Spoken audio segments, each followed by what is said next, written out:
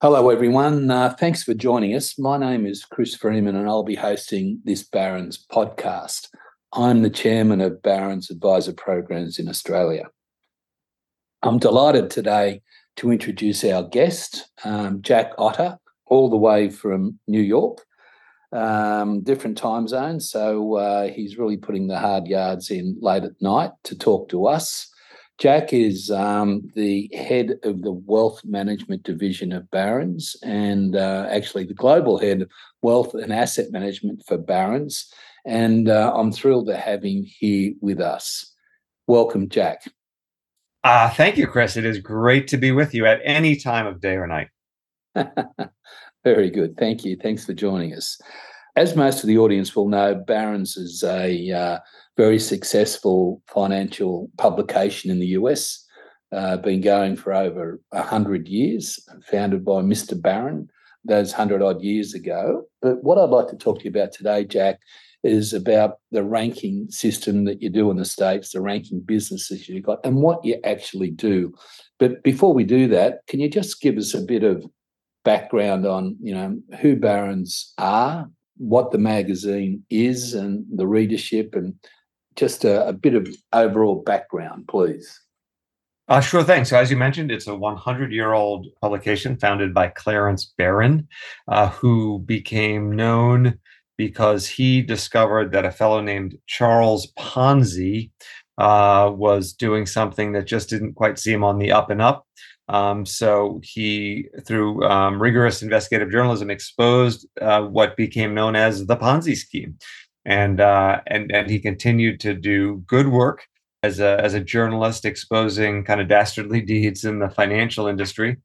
And over time, Barron's became known not only for warning people about what to look out for, but advising them on what to buy. And so Barron's prides itself on being a forward-looking publication. We have conviction and make stock recommendations and other kinds of recommendations, which is a little unusual in journalism, but we're known for that. And in some circles, Barron's is a must-read for people in the financial industry. Yeah. That's interesting. I've learned something today, the derivation of the Ponzi scheme. On my trips to the States, I've heard people talk about Barron's and say it's a weekly publication. This is what it was before the digital age, where high net worth clients used to take it home on a Friday and read the week that was and then read about what the week's coming up, on the weekends at their holiday houses or their time away or leisurely over a coffee on the weekend. It's like the go-to magazine for what's happened in financial markets and what's likely to happen going forward. Is that a fair summation of your readership? Exactly. Now we have, of course, morphed with the internet age, and we publish not quite 24, but certainly 7. So 7 days a week there is updated information on the website. But where I hear the real value proposition is from people who say they are bombarded with information all week long. And on Saturday or Sunday mornings, as you said, they settle down with a cup of coffee, get the longer read, a little bit of analysis, and it's different from all the stuff that's coming at them either on their phone or their laptop screen or whatever all week long. And I think that's important that we preserve that and play up that. Yeah. And that's your brand and what you're famous for. So your readership is, usually mass affluent or high net worth readers. Absolutely. And in fact, I've heard great stories about guys and not now so much as pre-internet. They said they'd come back from their summer house, as you mentioned, and if they hadn't had Barron's, they'd be running around New York City looking for a newsstand that still had one because their boss told them they couldn't come in Monday morning without having read Barron's. Essentially, I see it as two or three different profiles. There are, in general, people in the financial industry who need to keep up for work or just want to keep up. There are financial advisors. We have a fairly high readership of financial advisors. And then, there's another group that kind of sees us as their sports pages. What they're into is not so much what happened in the game, or maybe they watch the game on television, but they like following the markets just the way a sports fan follows, whatever team they like, the Rabbitohs, or the Sydney Swans, if I can use a That's little. very good. I also know Rabbitohs, that. Sydney Swans, that's very Yeah. good. Yep. From that readership, my understanding is that those readers were asking for referrals for advisors and etc. And tell us how the ranking system or the business that you created on the back of that. Sure, it's interesting, and I think it's particularly interesting in the context of what has happened in Australia. So, roughly 20 years ago, Barron's was doing a fair number of stories about financial advisors who were behaving badly. And the readership said to the then president and editor in chief, "Thank you for keeping these guys honest, keep it up. But in the meantime, I'm looking for an honest financial advisor. I'm looking for a good one who can actually help me. How can we do that?"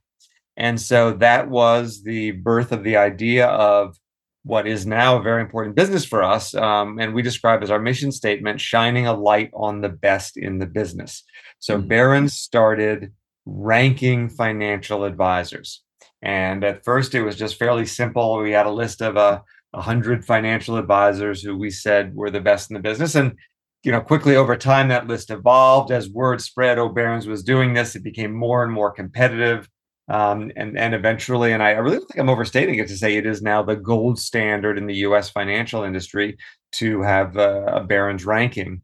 And we've expanded the lists over time to reflect the reality of changes in the business, different needs of readers, and also, frankly, some demographics. So, in addition to our top 100, we have a top teams, which is actually becoming our premier ranking because, and the Australian industry is familiar with this as well, the days of the sole practitioner seem to be fading a bit. There's still a role for that person, but the most sophisticated outfits seem to have teams which meet the complicated needs of their clients, which allow for scale. So you can have a chief investment officer worried about that, and then you have relationship people and so forth. When people are worried about bringing the next generation along, the old days of cold calling and to sell stocks, which is how many advisors in the US who are now in their 60s actually started their careers, that doesn't really happen anymore. So they bring young, bright people on and teach them the business. And so over time, as I said, we've got a teams list, the top 100 list. We've got a list of top women advisors, which is really interesting. In a male-dominated industry, there's some fantastic women out there. And so the lists have evolved over time. Yeah, that's interesting. And what does it mean for an advisor in the States to become a ranked Barron's advisor? So to sum it up in a sentence, and I think I may have stolen this from you, Chris, when you are a Barron's ranked advisor, the phone rings. Yeah, it is that simple. When somebody goes out to look for an advisor, say a high net worth individual, they'll talk to some friends and get some names. But a financial advisor is a very personal decision. And just because you like Sam or Joe doesn't mean their advisor is right for you. And frankly, some people may not want to have their buddy's financial advisor. And so when you go to Google, you could be assaulted by ads of people, you don't know whether they're any good or not. But people often alight on the Barron's list. And when we've been doing it long enough that I think people trust the list. And so what I hear from advisors is that lots and lots of great prospects come over the transom simply because they've seen the name in Barron's. Yeah. And there's one team in LA from Merrill Lynch, high net worth, really mainly ultra high net worth, that tracks this very carefully. And last December, they told me that they had brought in 9 families over the course of the calendar year as a result of being on the Barron's list, one of whom was literally a $1 billion client. That was the amount he'd sold his biotech firm in Boston for. That is a liquidity event, if I've ever heard one. And rather than just allocating a sleeve to these guys, he gave them the whole fortune. And that's all Barron's did was get the name in this guy's hand. I mean, that team convinced him that they'd be the right ones to take over his account. But again, Barron's puts names in front of people, and we have a good reputation. When people go and do their due diligence, they find, oh yeah, okay, that was a good list. Yeah. And on the back of that ranking, you and I've been fortunate enough to attend a number of these. You have summits, you have the top 100, you have the top 100 women, and you have teams events. How did that all come about, and how do they work? Sure. Well, to me, the secret sauce here is the specifics of the advisory industry. So when I was at Barron's as an editor and writer before I got involved in this part of it, and I had trouble believing that all of these people would get together and share ideas. I mean, if you had an aerospace convention, the guys from Airbus wouldn't go to the guys at Boeing and say, "Hey, I found a way to reduce our drag and get more fuel economy. Let me share my blueprints with you." But in the advisory industry, we found that elite advisors were happy to share best practices with their peers around the industry. And part of the reason is that, as one guy told me, he said, there's plenty of money to go around. Sure, we will compete head to head occasionally for a client, but we're not hard up for finding people who could be good clients. And to use the example in the States, if you've got an advisor in Miami who might have a lot of, say, clients or developers or something, and then the guy in LA might have Hollywood actors as clients, those two aren't really going to go competing head to head. But they also find that they don't have that many opportunities to meet people like them, advisors to ultra high net worth people. So at our events, they really will say, "Oh, here's a problem I've got with recruiting young people for my team, or I'm trying to figure out the right career path for these client associates," and so forth. And they will share all those best practices, and it's really it's wonderful to see. And it's become to the point where our summits are almost like reunions, and you just see the hugs and the glowing faces they get together each year. Yeah, and the quality of the speakers and the overall quality of the event is first class. And one thing that you didn't mention is the difference between this list and other lists. You're not a product provider, you're not a fund manager, you're not a platform provider, you're not a dealer group, as we call them here in Australia.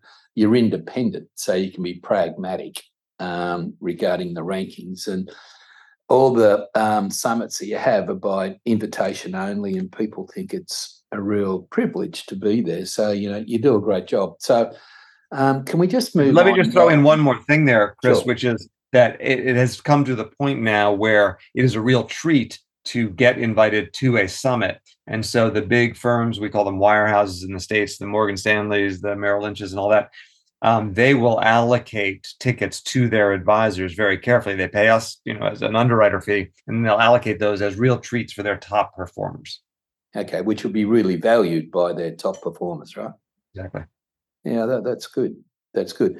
So, Jack, you've been, you're talking earlier on about the Rabbitohs and the Sydney Swans. So, you're an old hand at Australia these days. You've been visiting here for a number of years, notwithstanding the hiatus we had with COVID. Can you talk about your views on the difference between the Australian financial planning landscape and the US, with the one obvious exception is size? Just tell us what your thoughts are on what's happening here in Australia and what's happening in the US. Well, for starters, I think we have to establish that Australian advisors are younger and better looking. No question about that. Good call. Very aware of your audience. Actually, in all seriousness, they are younger, and that is an interesting difference. In the States, I would say the advisors we deal with are kind of first generation of the new professional role that is the financial advisor. In the old days, they were brokers, they were stockbrokers, selling securities, and now they are holistic advisors, but they're in their 60s, and they are struggling with the issue of succession in many different ways. In Australia, most of the people at our conferences were younger, and I think that they are the ones who came out of the Royal Commission in exactly the right place, inheriting the businesses from some of the people who were a little bit older. Another interesting aspect of the Royal Commission is that in the US, we have a fiduciary standard but it is not required across all aspects of our business. So in the US, what we call registered investment advisors, just generally independents, must adhere to the fiduciary standard. At the big wirehouse firms, there's something called the best interest standard, which is not quite as high, to be honest. And so I think Australia is ahead of us there, for one thing, but it is a big difference. So you see across the U.S. just these various standards, and none of them are terrible, but I think Australia is a step ahead of the U.S. And frankly, I think we are headed there one way or another eventually. My colleague Matt Barthel, who I think you're going to be speaking to in one of these podcasts, is a real student of both our industry in the U.S. and ours, I'll call it, in Australia. And I think he's going to go into great detail on some of those points.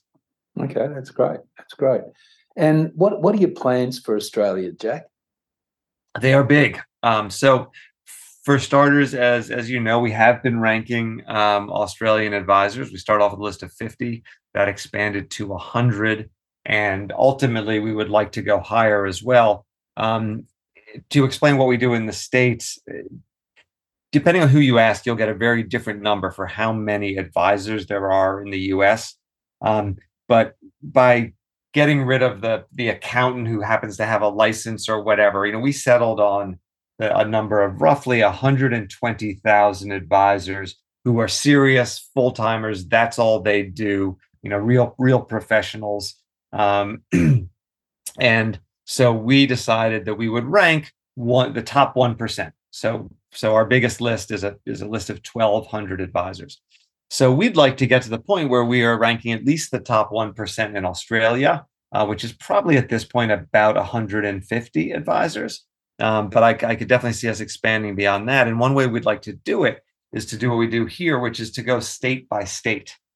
So, for instance, in the United States, if you simply use, let's say, a FUM filter, you'd get a lot of people in California and Florida and New York and Chicago, and not a whole lot in Wyoming. By going state to state, we do have every state represented. And so I think that will help us a lot in Australia when we can get to that point, which I hope is in the near future. We started out holding events in Sydney. This year we'll have our first one in Melbourne. And so who knows what's next? But we do want to expand. And then we found, as we got to know the industry better in the United States, we tried to be more ear than mouth and listen to what the needs of the advisor were. And so we have developed other things that we think are helping the industry. One is we recently built an advisor finder tool, which is a much bigger list than simply those that we've ranked. It includes those we've vetted for ranking, which is a nice big number, and then even more beyond that. And so people online can use it to match themselves with a good advisor. It is still in the early going, but as advisors well know, especially the better and better their practice gets, the better and better an idea they have as to who the ideal client is. And we found firms in the States, sometimes they have to fire a client. Sometimes the client is a problem, but sometimes it's simply that they don't fit in with the value proposition of the advisor. And so we want to create a tool that will kind of jump beyond that. So by the time the reader of Barron's or the Wall Street Journal in this country, or perhaps the Australian in Australia, by the time the reader has filled out the questionnaire, we know enough about that reader and we have enough details about the advisor that we can make a really good match. So no one's time is being wasted. And that will be super helpful for driving prospects to advisors and helping Australians. And I think, frankly, the nation is still under-advised. There are, I've seen different numbers, 3.5 million clients by one account. And that could be wrong, but I think it whatever the number is, it is not as high as it should be. And if we can help match good advisors with Australian clients who need them, that will be a big win. Yeah, that's great. So it's probably a good spot to leave the podcast on. But just in conclusion, I'd just like to say that the future for advisors in this country looks really bright for quality advisors. The Royal Commission, as painful as it was, has done the industry a favour in terms of improving the quality and the lesser numbers. We've got a super guarantee levy here, and the pie keeps getting legislated, keeps getting bigger and bigger every year. And tax laws and superannuation laws in this country are so complex. Everyone at one stage of their life needs an advisor at least once, but the smarter ones do it, early in accumulation. So the thing that got me about Barron's when I sort of first was talking to you guys 6 or 7 years ago was that you wanted to, and you touched on this before, shine the light on the top 1%, not the bottom 1%. Because the press down here was just full of negative stories about advisors.